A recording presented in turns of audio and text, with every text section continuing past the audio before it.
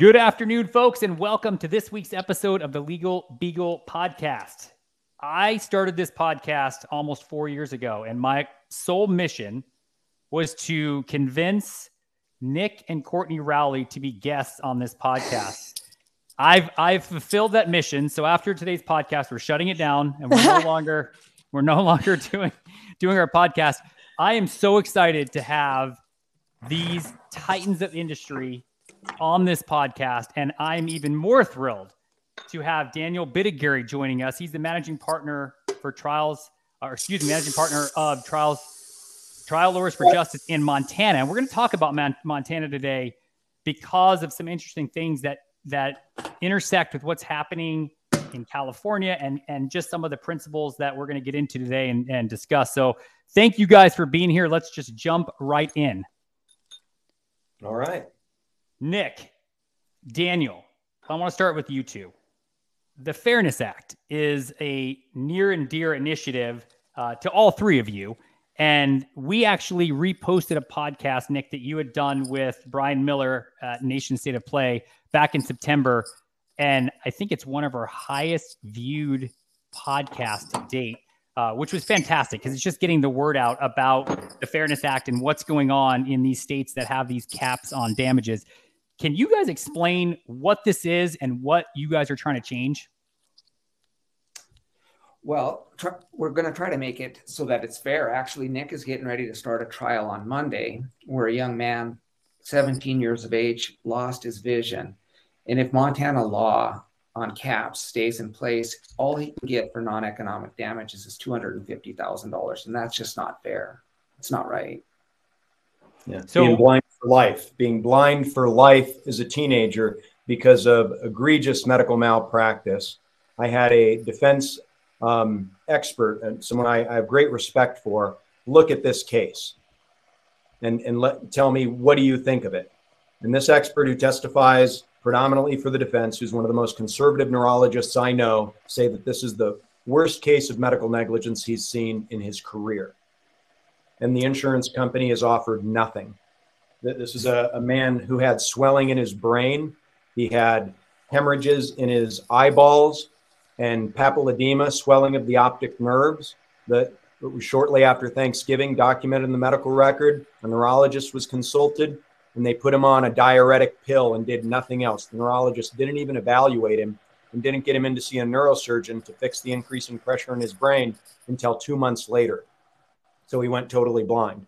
It's a very sad case. So his loss of vision for life, his loss of enjoyment of life, his suffering, pain, inconvenience, all those non-economic damages would be worth $250,000 if this Montana law is upheld by the Montana Supreme Court. It was put in place in 1995, but it's never been decided by any appellate court or the Supreme Court in Montana. California is different, though. California's was set in 1975, almost 50 years ago, a $250,000 cap. So the value of any of our children who are negligently killed by malpractice, the third leading cause of death in our country, their lives are worth $250,000. Our parents who are retired teachers, firemen, you name it, they're worth $250,000 if they're negligently killed. And if they're maimed, paralyzed, part of their life is ruined, their own loss of quality of life, those damages are worth $250,000. And that law hasn't been changed to the tune of 1 penny in almost 50 years. And in, Montana, it hasn't been changed to the tune of 1 penny in 22 years. 27 years, sorry. So these are the laws that are in place in other states too, throughout our country. And what we need to do is lawyers, we've taken an oath to stand up for people. It's not about making money. It's about fairness and access to justice, making sure that people can have their cases heard. When these caps exist, they don't get their cases heard. People won't take the cases. Lawyers won't take them. These people can't afford representation. So the only way they can get into a courtroom is through a contingency fee. And when you boil it down to the number of hours and the hundreds of thousands of dollars you have to spend to prosecute a medical negligence case, we're talking less than minimum wage and putting $100,000 of your own money on the line to win $250,000. Who in their right mind would go to law school to do that? So that's why these insurance companies put these laws in place. And then what you see is you see medical malpractice and the number of deaths and patients that are harmed go up, up, up, up, because there's no accountability. So what we need to do as lawyers is reach across state lines. Don't sit there and say, well, my cap's not, or my state's not capped. I don't have a cap in my state, so we're okay. No, because they're coming for you next. What we need to do is erase the state lines and start helping each other. That's what we're doing. That's what we're trying to do in California, Iowa, Colorado, Montana, Texas, you name it. Why is the magic number 250,000? Where do you think that came from? What's the purpose of that number? I know exactly where it came from. It came from the devil himself. He came up with it. It was Satan. He's in a dark, down the insurance industry. They report to somebody, and somebody controls them. And I believe it's probably Satan. It's more likely than not. Well, but back in 1975 in California, 250,000 may have sounded like a significant amount of money. You fast forward to 2022, and with inflation and really deflation, that's worth nothing. And it certainly does. It pales in comparison to what these people suffer at the hands of, this medical malpractice. It's just interesting that state after state continues to use that number as the number to cap damages. And it's really fascinating to me that it's that number. Like, why? Well, think about it. Why? Why? Because it's the number they've gotten away with, right?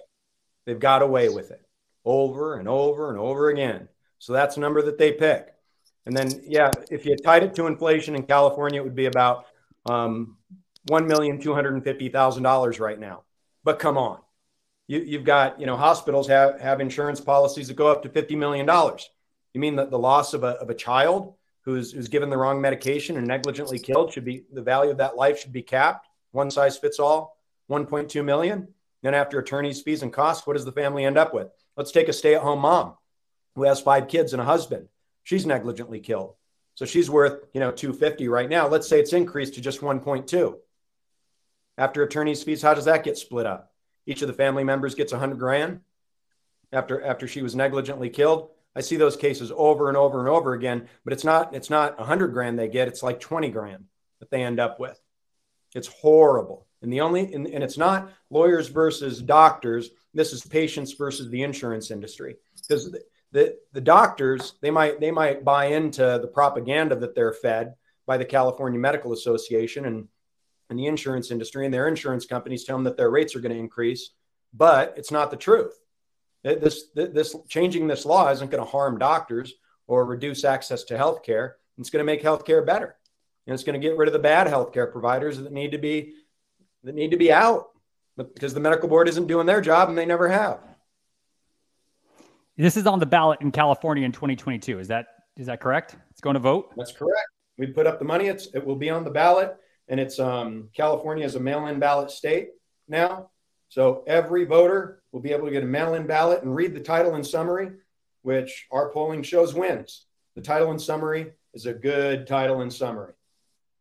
That can be found on fairnessact.com for those that are interested. There's a ton of information on the website. Daniel, what are the efforts in Montana to change this? What's happening there? Well, there's no effort like what Nick has done in Montana. I think right now where it's headed is, Nick or someone's going to get a good verdict, and hopefully the Supreme Court might undo it. I think that's the best shot in Montana. And we think that the Supreme Court in Montana will undo the cap, just like the Supreme Court did in Kansas, just like the Supreme Court did in Oklahoma. We think that the Montana Supreme Court will do the same thing. So, and if not, then we'll put up the money and we'll do a ballot measure and reach out to the 1 million people in Montana. Yes, the population is increasing, but I don't think the voting population is very much. We'll run a ballot measure and we'll get it kicked out and we'll change the law. Courtney, what can people do if they want to get involved, if they want to help, if they want to support this incredible mission? Well, of course, you can go to fairnessact.com, but I also think that education is such a big part of this. So many people we talk to don't understand the implications of a cap and what that means in terms of just having access to the justice system, and the fact that lawyers aren't taking these cases, and therefore people don't have a way of getting justice because it's not worth it. And also on the flip side is what we found with our friends who are doctors and the doctors that we work with is that they also don't quite understand how this affects them and how it actually could improve the medical healthcare system. And that, so I think a big part of it is learning and then spreading the word, talking to your friends, having this come up at your. Looks like Courtney's frozen. Is she frozen for you, John? Yeah, she is. Well, that's another thing we need to work on in the future is the bandwidth of the internet in Big Sky. Here at our office in Bozeman with Daniel. I'll tell you how people can help and get involved. We need your money. We need donations. We need people to contribute. We have some folks in Florida that listened to one of the podcasts and they reached out. They're sending $500,000 to contribute to this effort. You know, we put close to $6 million into it, and we're going to put a whole lot more and do whatever it takes. But we need money to fight the insurance industry and to educate the voters and to educate the healthcare providers.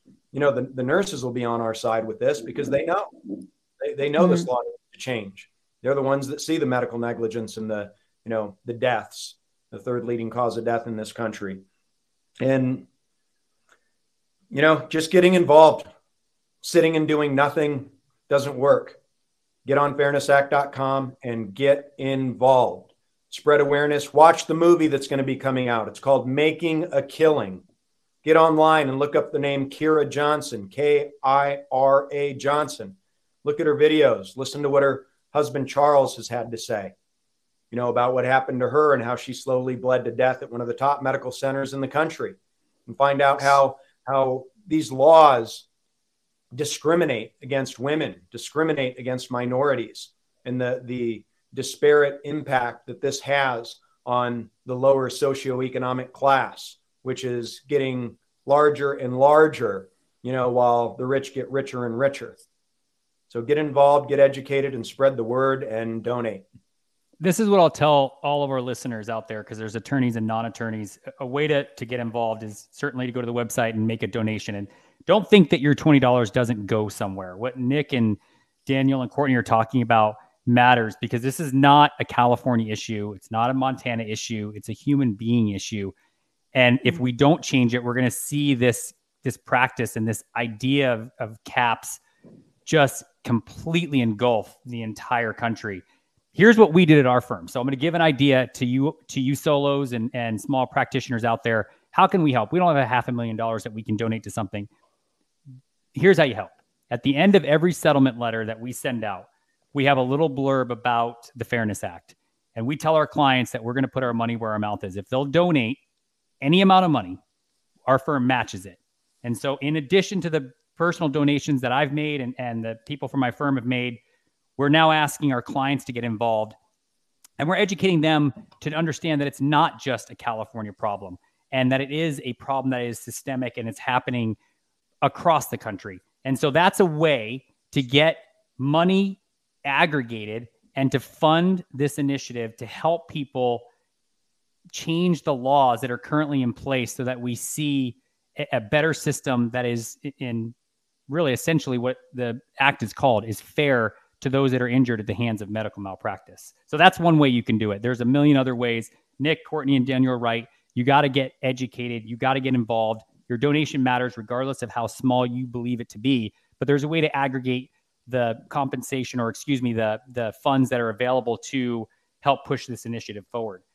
I want to switch gears for a minute. Back in the fall of last year. Before you do that, can I just thank you? I had no idea you're doing that, Jonathan. Thank you. Oh, you're welcome. Yeah, that's rad. Yeah. That was my little surprise. I wanted to tell you guys about that before. I didn't want that to be the reason that you guys agreed to this podcast. So I wanted to tell you on the podcast. But that is, we're combining efforts to get a big amount of money sent your way so that we can stop this absurd cap on damage that exists. But I want to switch topics. Back in the fall of 2021, you and Courtney got into trial in I think it was in Bakersfield, and the plaintiff was a guy named Larry Little, and you guys pursued this case with an approach that I think a lot of attorneys, me included, to be honest, have a tough time understanding and certainly putting into the hands of a jury and asking for damages on. And this is loss of consortium. And loss of consortium for your non-attorneys is simply the idea, the loss of love and affection that your spouse may have with you. Can you guys talk, Courtney, I want to start with you. Can you talk about the concept of loss of consortium and why it's so important in injury cases? Yeah, I think we all kind of understand, or at least a lot of the lawyers on this call understand, that the pain and suffering someone experiences after or during an injury is monumental. But for those of us who also live in families or are in relationship, we know that it also takes a tremendous toll on the people around us. Most actions don't actually include any recovery for the people who end up having to take care of the people who are hurt. I mean, 9 times out of 10 with our cases, the people that are hurt are relying on their spouses, on their children, on their parents for care for years until they finally reach a jury. Loss of consortium is a claim that acknowledges the fundamental value of relationship, of marriage, of being a child or a parent. In California, and in different states, it's different relationships that qualify. And so it's about the loss, but the experience of that relationship, that person's relationship. So the elements in California are love, loss of guidance, loss of society, and there's a couple different lists, a different list of elements. But I think what's most important about loss of consortium is that it honors the importance and the value of the relationship that we are in these lifetimes, and what happens when those relationships are damaged by an outside force. So I get that. What I fail to appreciate, and this is just me not being maybe as educated on this principle of law, but when someone's injured, don't you shift the focus away from them when you start talking about their spouse or their kids or family that's affected? Doesn't that hurt the pursuit of justice for the injured party? I think historically that was kind of the idea. And so a lot of us have always, dumped the loss of consortium claim because what if it detracts? I think that another way to look at it is that it enhances and further fleshes out and illustrates an injury. It's really hard to understand what it's like for someone to experience a brain injury, but any of us in relationship know what it's like to have someone we love not be the same as they were, or to be cruel to us out of nowhere, and to have that experience of having something that we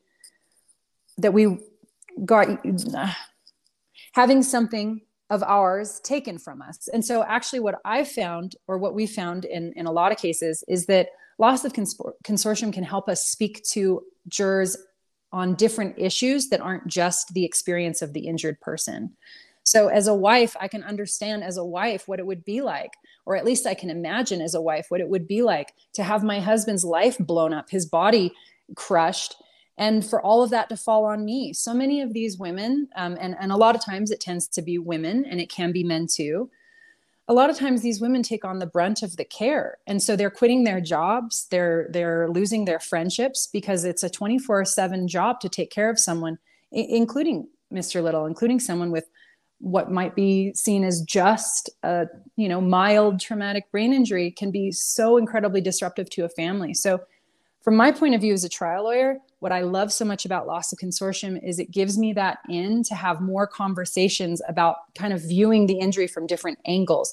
And so more opportunities for people to connect with what it's like to experience an injury that maybe they haven't, had any experience with themselves. I think it is malpractice in most cases to not include a loss of consortium claim when you have the ability to bring that claim. If you think about it, if you're trying the case with just one injured party, then the jury has to listen to and hopefully connect with. We don't want them to base their verdict on sympathy, but we want the jury to take their own human experiences, their common sense, their values, right, and what their experiences have been, and put that into the blender and say, okay, I understand this. I understand why this is such a huge loss.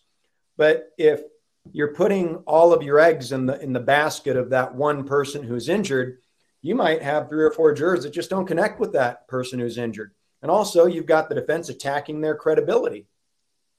And they have all kinds of different nasty ways to attack a person's credibility and make an injured person look, dishonest, greedy, etc. Especially in brain injury cases. They're easy for the defense to muddy things up and to trick the brain injured person, or to, have sub rosa surveillance video. But if you have a spouse there, then the jurors are going to listen to the spouse, and you focus on that human story. The defense they have no way to really defend that case because it's that spouse's personal story.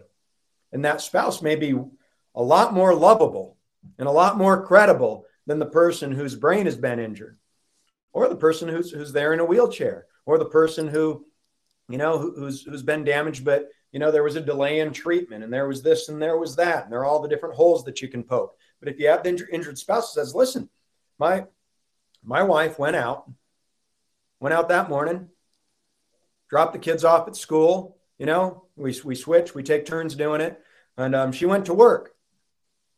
The woman that came home is a different person. And this is what life has been like with her. And this is what it's been like to co-parent with her ever since. Now, for better, for worse, yeah, but this is worse. And it's not her fault, and it's not my fault, and it's not my children's fault. It's the fault of somebody else who was negligent. And the value of that, the value of what I had in that woman, who went to work that day, dropped off our kids, was priceless. You can't put a price on that. And now she's changed, and it's a forever change. Now look each other in the eye and say that's not worth millions of dollars if we're going to put a price on something that's priceless, something that you can't put a price on. And that's what we do with loss of consortium. And then we get up and we have those stories told. Otherwise, if you don't have that claim, the jurors get instructed, hold on, the impact on the wife is irrelevant. Objection, Your Honor, sustained. Jurors are instructed, don't include in your verdict any damages for the wife or the family. Then your, verdict is lower. Which is why consortium was written. Just because we are late to the party as lawyers, consortium was written to honor those damages, to honor what happens to the family, and that's our job, to bring that out and to bring that evidence in. And like Nick said, a lot of times, I'm sure we've all had this experience, people who are injured and in a lot of pain can be hard to connect with. And that's a major understatement. Having the family in the case. Sorry to cut you off, Courtney. I was going to ask Daniel, how do you know when you have a loss of consortium? Nick brings up a good point. He says, look, it's damn near legal malpractice if you don't bring it when you have one. There's a lot of attorneys that are probably questioning themselves right now watching this saying, I don't know if I've got one. How do you know? Well, you got to start with talking with the family members. But you can always start, even with your own life, start by reversing roles with the person that's suffered that loss. That gets the conversation started, for me anyway. And then talk with them, get to know them, get to understand exactly how this has impacted their lives. What's the law in Montana on loss of consortium? What do we have? It's very similar to what Courtney was discussing. It's loss of companionship, love, affection, guidance. Do children have a claim, or just the spouse? Children have a claim. Spouses have a claim. Wow. In California, children don't. I'm asking Daniel. Daniel, he's mentoring me when it comes to Montana law. I met him in 2004. We were classmates at Jerry Spence's Trial Lawyers College in Wyoming, same place where I met my lovely wife, Courtney, a lot of my best friends in this world. And I've looked up to Daniel for so many years. He's just such an amazing lawyer. His track record is like, I remember, hearing about the cases he was doing, and the results he was getting, thinking, wow, if I could just do like one case like that someday. And I'm really proud to be working with him and learning a lot from him here. Looking forward to doing some good stuff in Montana and other states. When you guys get a case and you look at the claims that have been made, and let's say loss of consortium is one of those claims, take us through the workup on that. I know you say you got to talk to the spouse, you got to understand it, but give us some practical knowledge on how to work that up. And it can come from Courtney first if you want, but I think people are going to say, they're taking notes and they're going to say, how do I get this worked up so that it's appreciated by the jury? Consortium is in the Larry Little case. There's one person we haven't mentioned today, and his name is Steve McElroy. He tried the case with us. He co-represented Larry Little with me, and Courtney represented Mrs. Little, Shelley. Now, Courtney stepped in for Ashley Paris, Steve McElroy's wife. Ashley was going to try the case, but she ended up, she had to go teach at the Trial Lawyers College and asked Courtney to try it. So Courtney stepped in and got everything from Ashley that Ashley had learned, and then spent a lot of time with Shelley one-on-one. But what we all did to really learn this human story was we went out to Ralph Wiggis's ranch. Ralph is the lawyer that brought us in on the case. Great guy up in Bakersfield. I think he's one of the, I think he's been there just as long as, if not longer than anybody else practicing law. We went out to his ranch, all of us, with the Little family. And we spent a couple nights there out at Ralph's ranch and just spent time getting to know him, doing what you've heard of maybe called psychodrama, where we do reenactments and we really work on developing the story. So that's where we really learned that the loss of consortium component of this case was huge and was going to be the way that we illustrate this injury to Mr. Little's injury to the jury is through the loss of consortium. And, that's what moved the jurors. But it took spending time with them one-on-one, regular clothes, eating breakfast, lunch, and dinner together, going on walks, working, spending time, getting to care about them, love them. So when you guys say that, because you say that, you guys speak nationwide at conferences, you've written books, you really walk the walk. That's not just something you say. You guys literally go sit down with these clients in their dining rooms, in their living rooms, and just be with them and learn not just their story, but what makes them tick, who they are, and why they're sitting there in the first place. Is that a fair statement?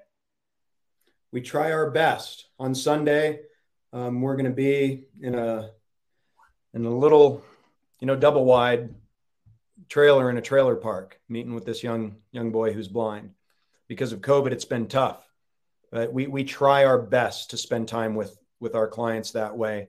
And if we can't personally do it because we're in trial and we're moving, then we have other members of our team who do that work, who do go spend time with them. So every case, clients get that one-on-one time. I used to do it on every single case. I don't now. I try my best, but going from trial to trial to trial makes it tough. And a lot of my trials are I get a call on a Saturday. I'm picking a jury in another state on Monday. What do you think a young attorney could do? And I say young, I'm not trying to offend anyone. I don't mean someone that doesn't have some practice experience, but someone that maybe doesn't have comfort with loss of consortium. What can they do tomorrow on a case where they say, I think I've got it on that case, to get the ball rolling? What do you think, Courtney? Just call up the spouse and have a real conversation the way you would with your grandma or your auntie or something. Call up the person whose claim you think you have, which you probably do. If you even think you have one, you do. And then have a nice conversation. What do you like to cook? What do you like to eat? What was it like before? Where did you guys like to go?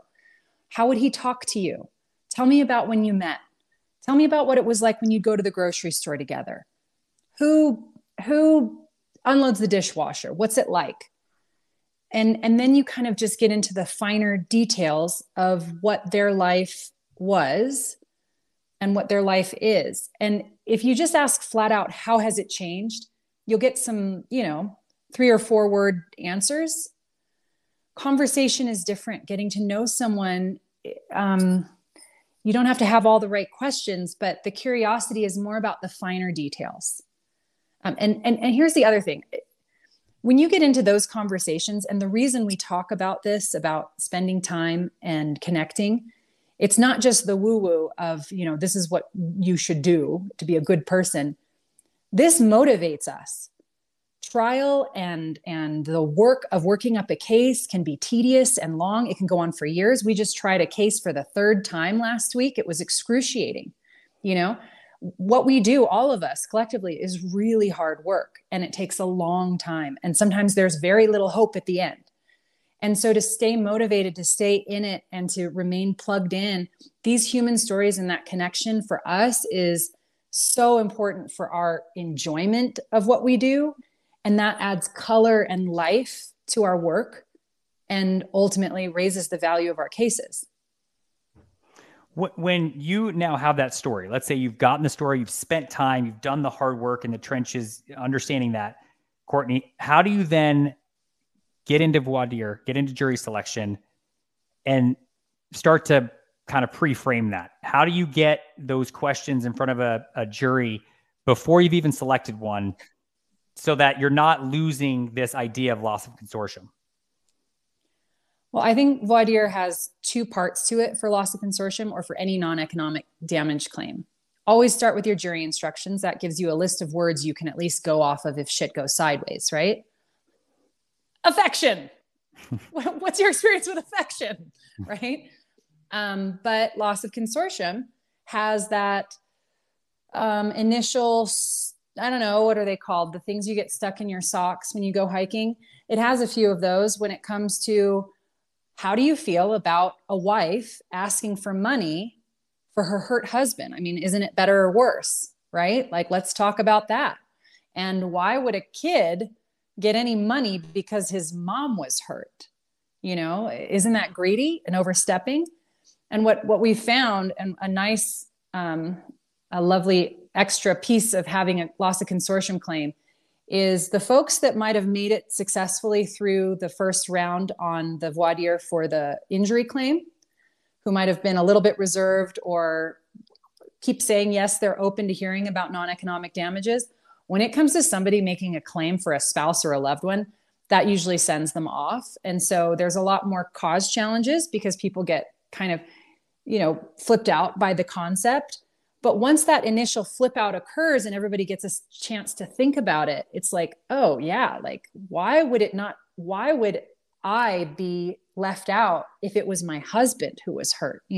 Why would I be left out if it was my mother who was hurt and I'm caretaking her, or just simply I've lost that part of my life because of somebody else's negligence. So that's how the arc of the conversation goes within voir dire. But you have to identify the fact that you are asking for money, and lots of it, for someone who wasn't hurt. Nick, so really quick.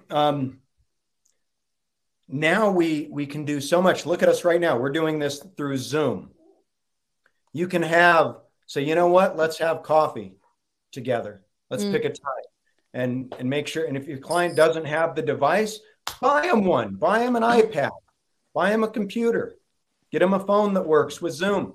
And set it up and have coffee, have lunch, have dinner, have supper, and go over, family photo albums. You can do so much now through Zoom.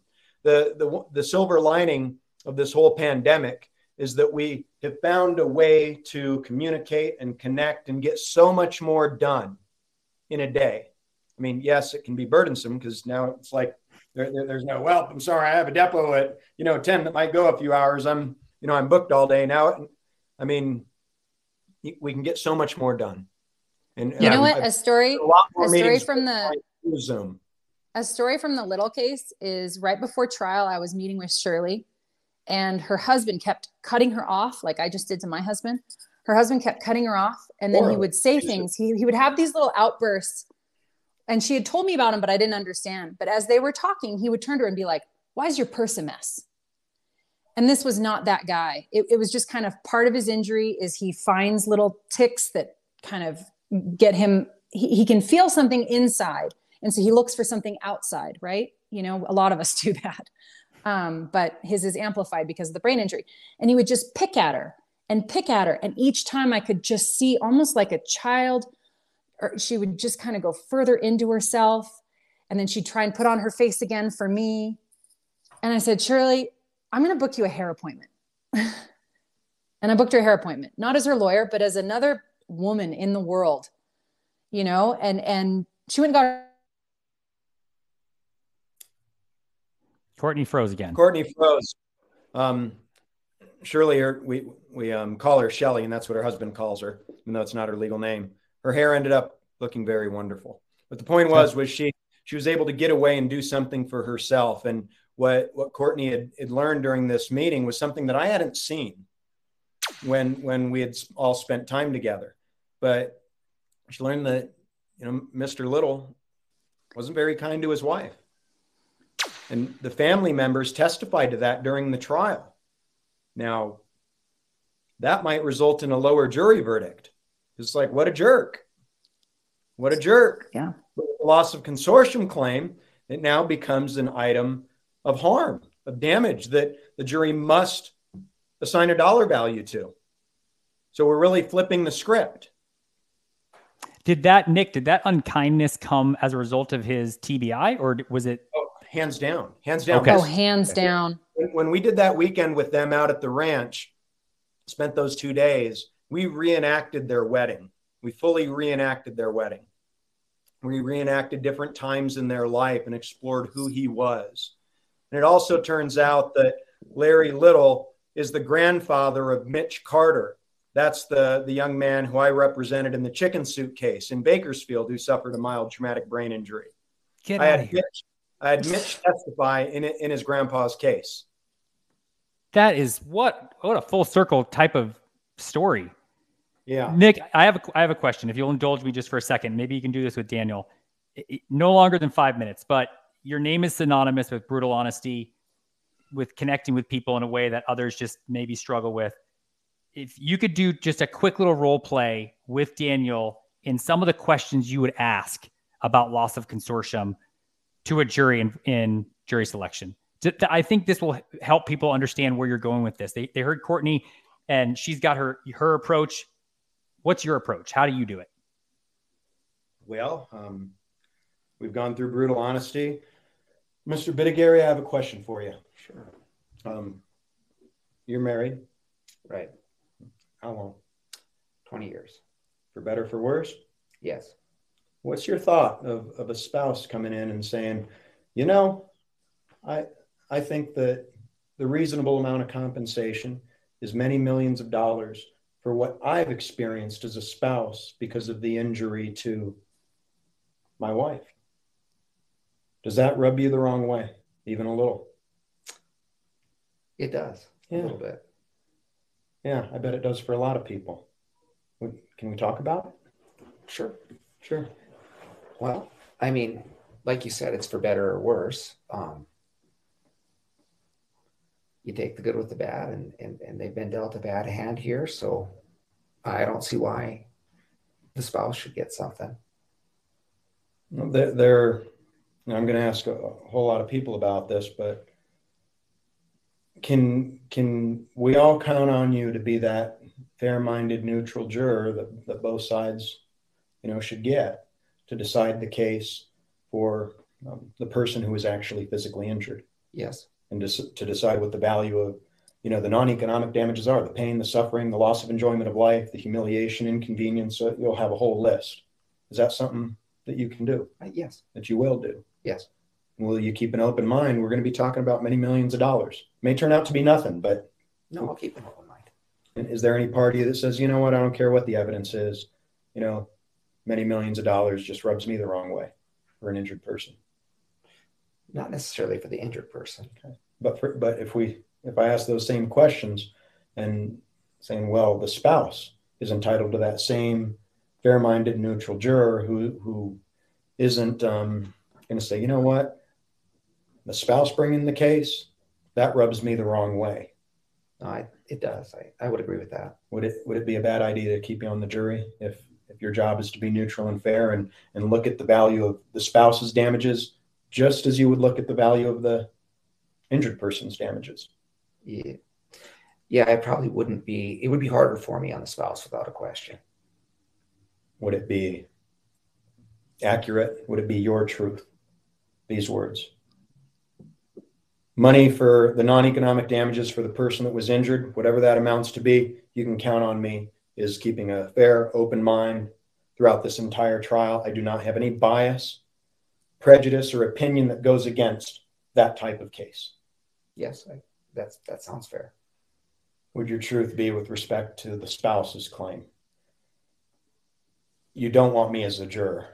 I cannot commit to being that fair, neutral-minded, impartial juror in deciding the value of the spouse's claim, because that rubs me the wrong way. And something inside me, I'm going to have a bias that's going to affect how I view the evidence, how I listen to the evidence. And it's just, I don't want to be a juror on that issue, because it goes against my beliefs and how I feel.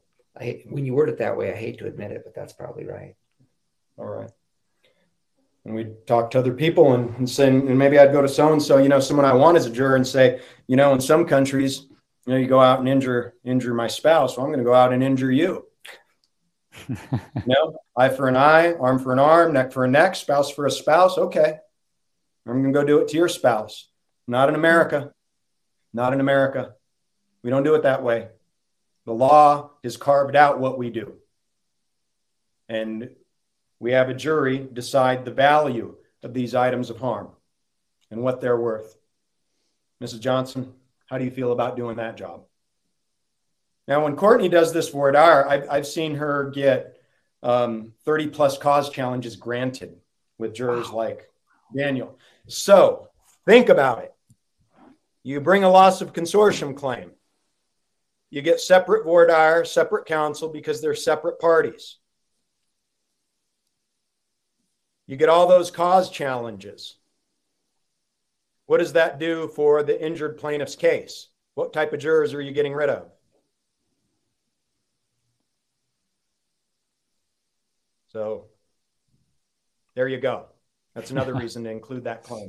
You can include that claim and present the case, and at the end say, whatever you decide is appropriate, put down there, whatever it is. And if it's little to nothing, just make sure. What my client wants is to make sure that her spouse or his spouse is fully compensated to the tune of every dollar, and that there's no discount, and that it's not cheap. That's gold. You guys make this look way too easy, which it's not. I have a question I've always wanted to ask the three of you, and I'm going to get to ask it because I have you captive right now. If you could go back in time, we'll start with Courtney. If you could go back in time and tell the younger version of yourself how to pave her way in this profession, what do you tell her?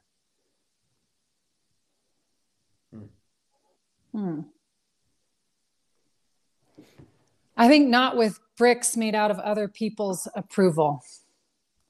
I think when I run a group through Trial by Woman, and we meet once a month, and we're anywhere from 20 to 50 women across the country.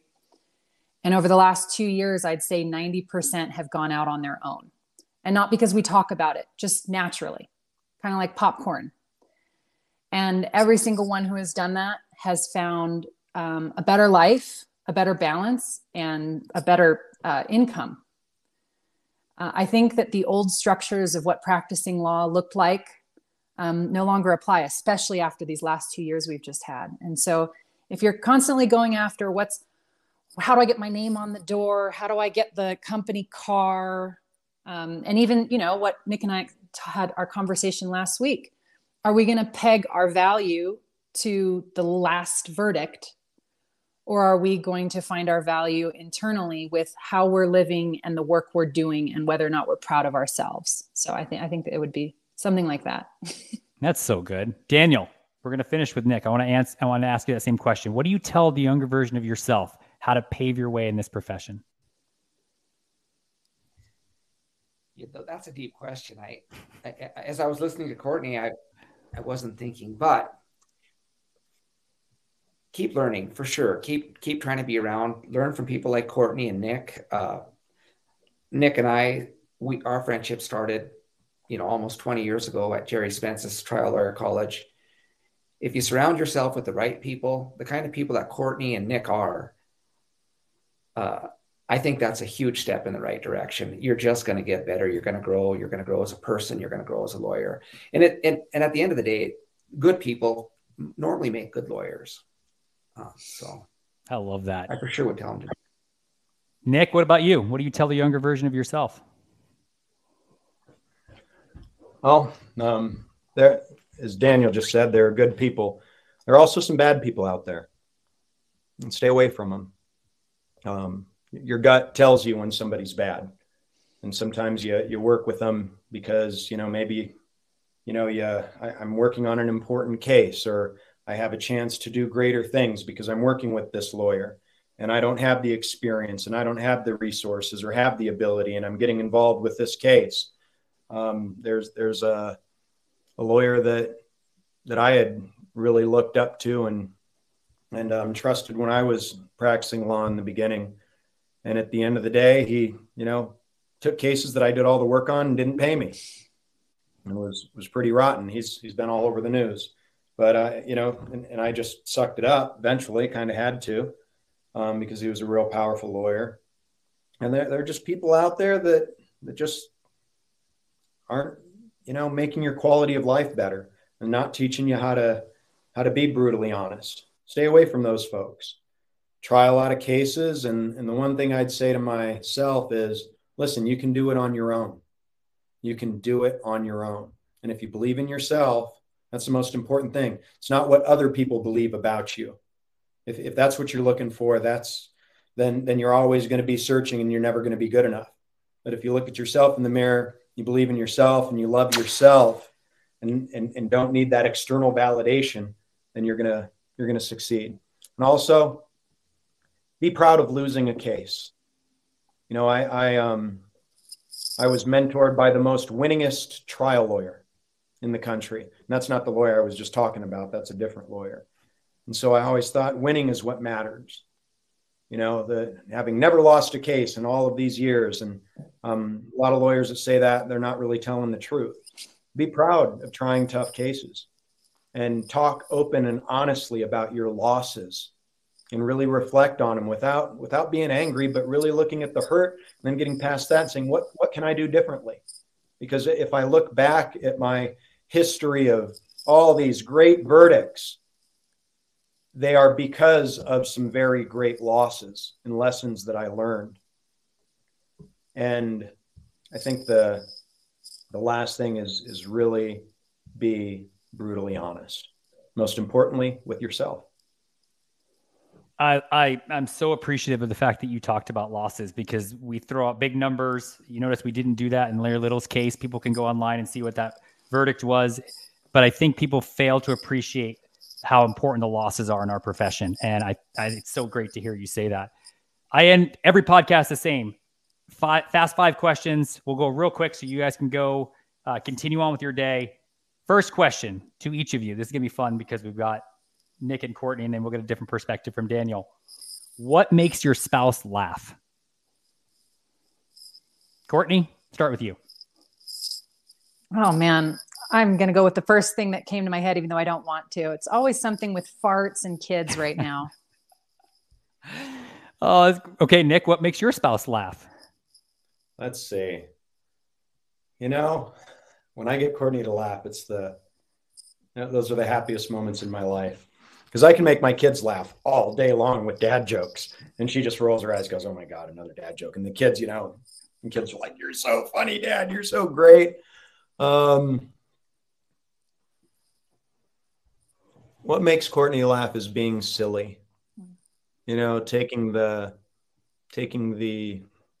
guardrails off and just being free and just being silly.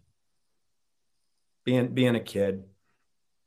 Going, I don't know, a couple weekends ago, we went out on a hike and we played tag. And it was the greatest. Daniel, what makes your spouse laugh?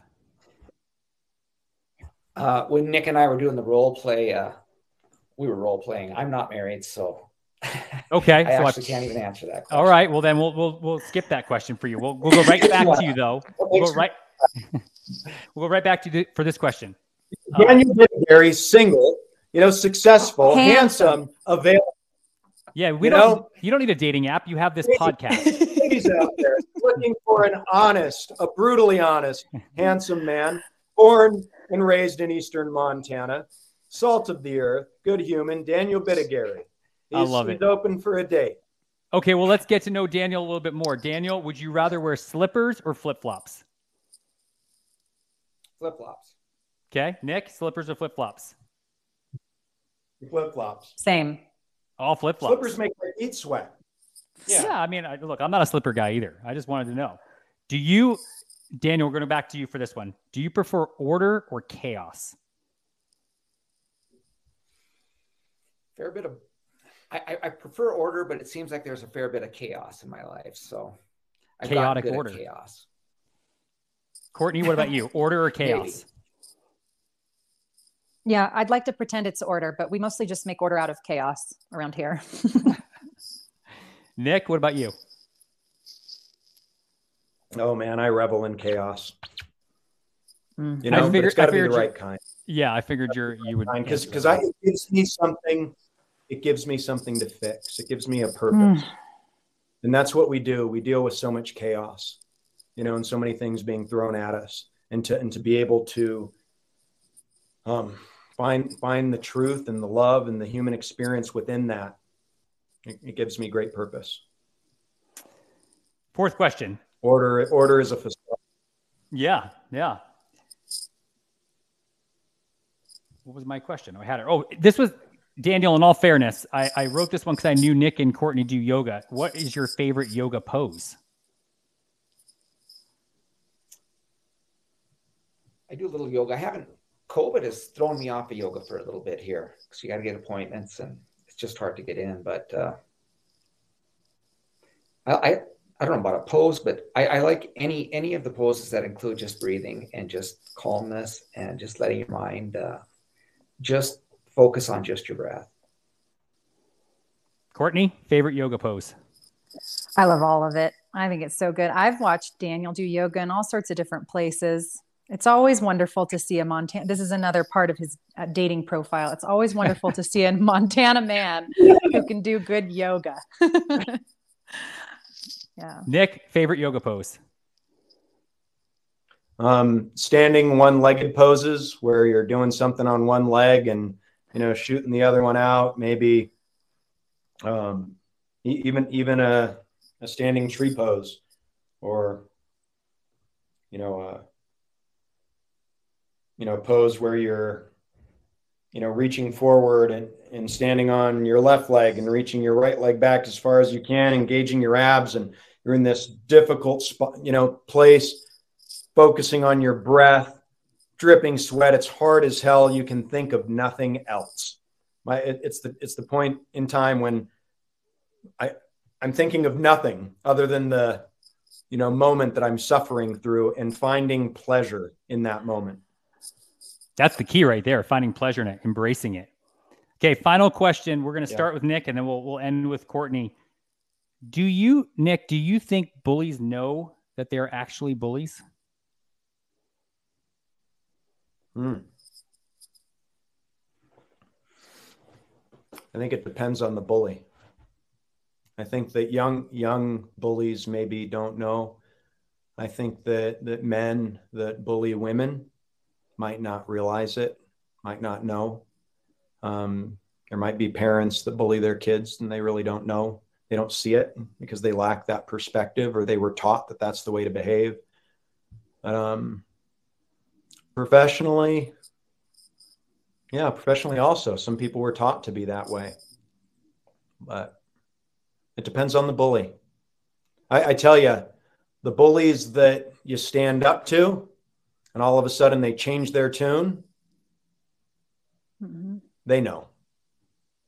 They know. Daniel, what about you? I think it's a function of emotional health. I think it does depend on the bully. But I think Nick as I was listening to Nick, I think he encapsulated it. I think some people probably can be triggered and turn into a bully, not knowingly. But once they calm down, I think they probably realize they have been a bully or have acted like a bully. Courtney, final word from you. I think individually, sometimes people don't know, we get swept up in the culture of fitting in or coolness. But I think systemically, which is where we all operate, they all know. They all know. That's why it's so effing hard what we do. No doubt. Nick, Courtney, Daniel, thank you so much for giving me an hour of your time. I will put all of your contact information up there. Daniel, I expect a flood of potential suitors coming your way after this podcast goes live. So just thank me later.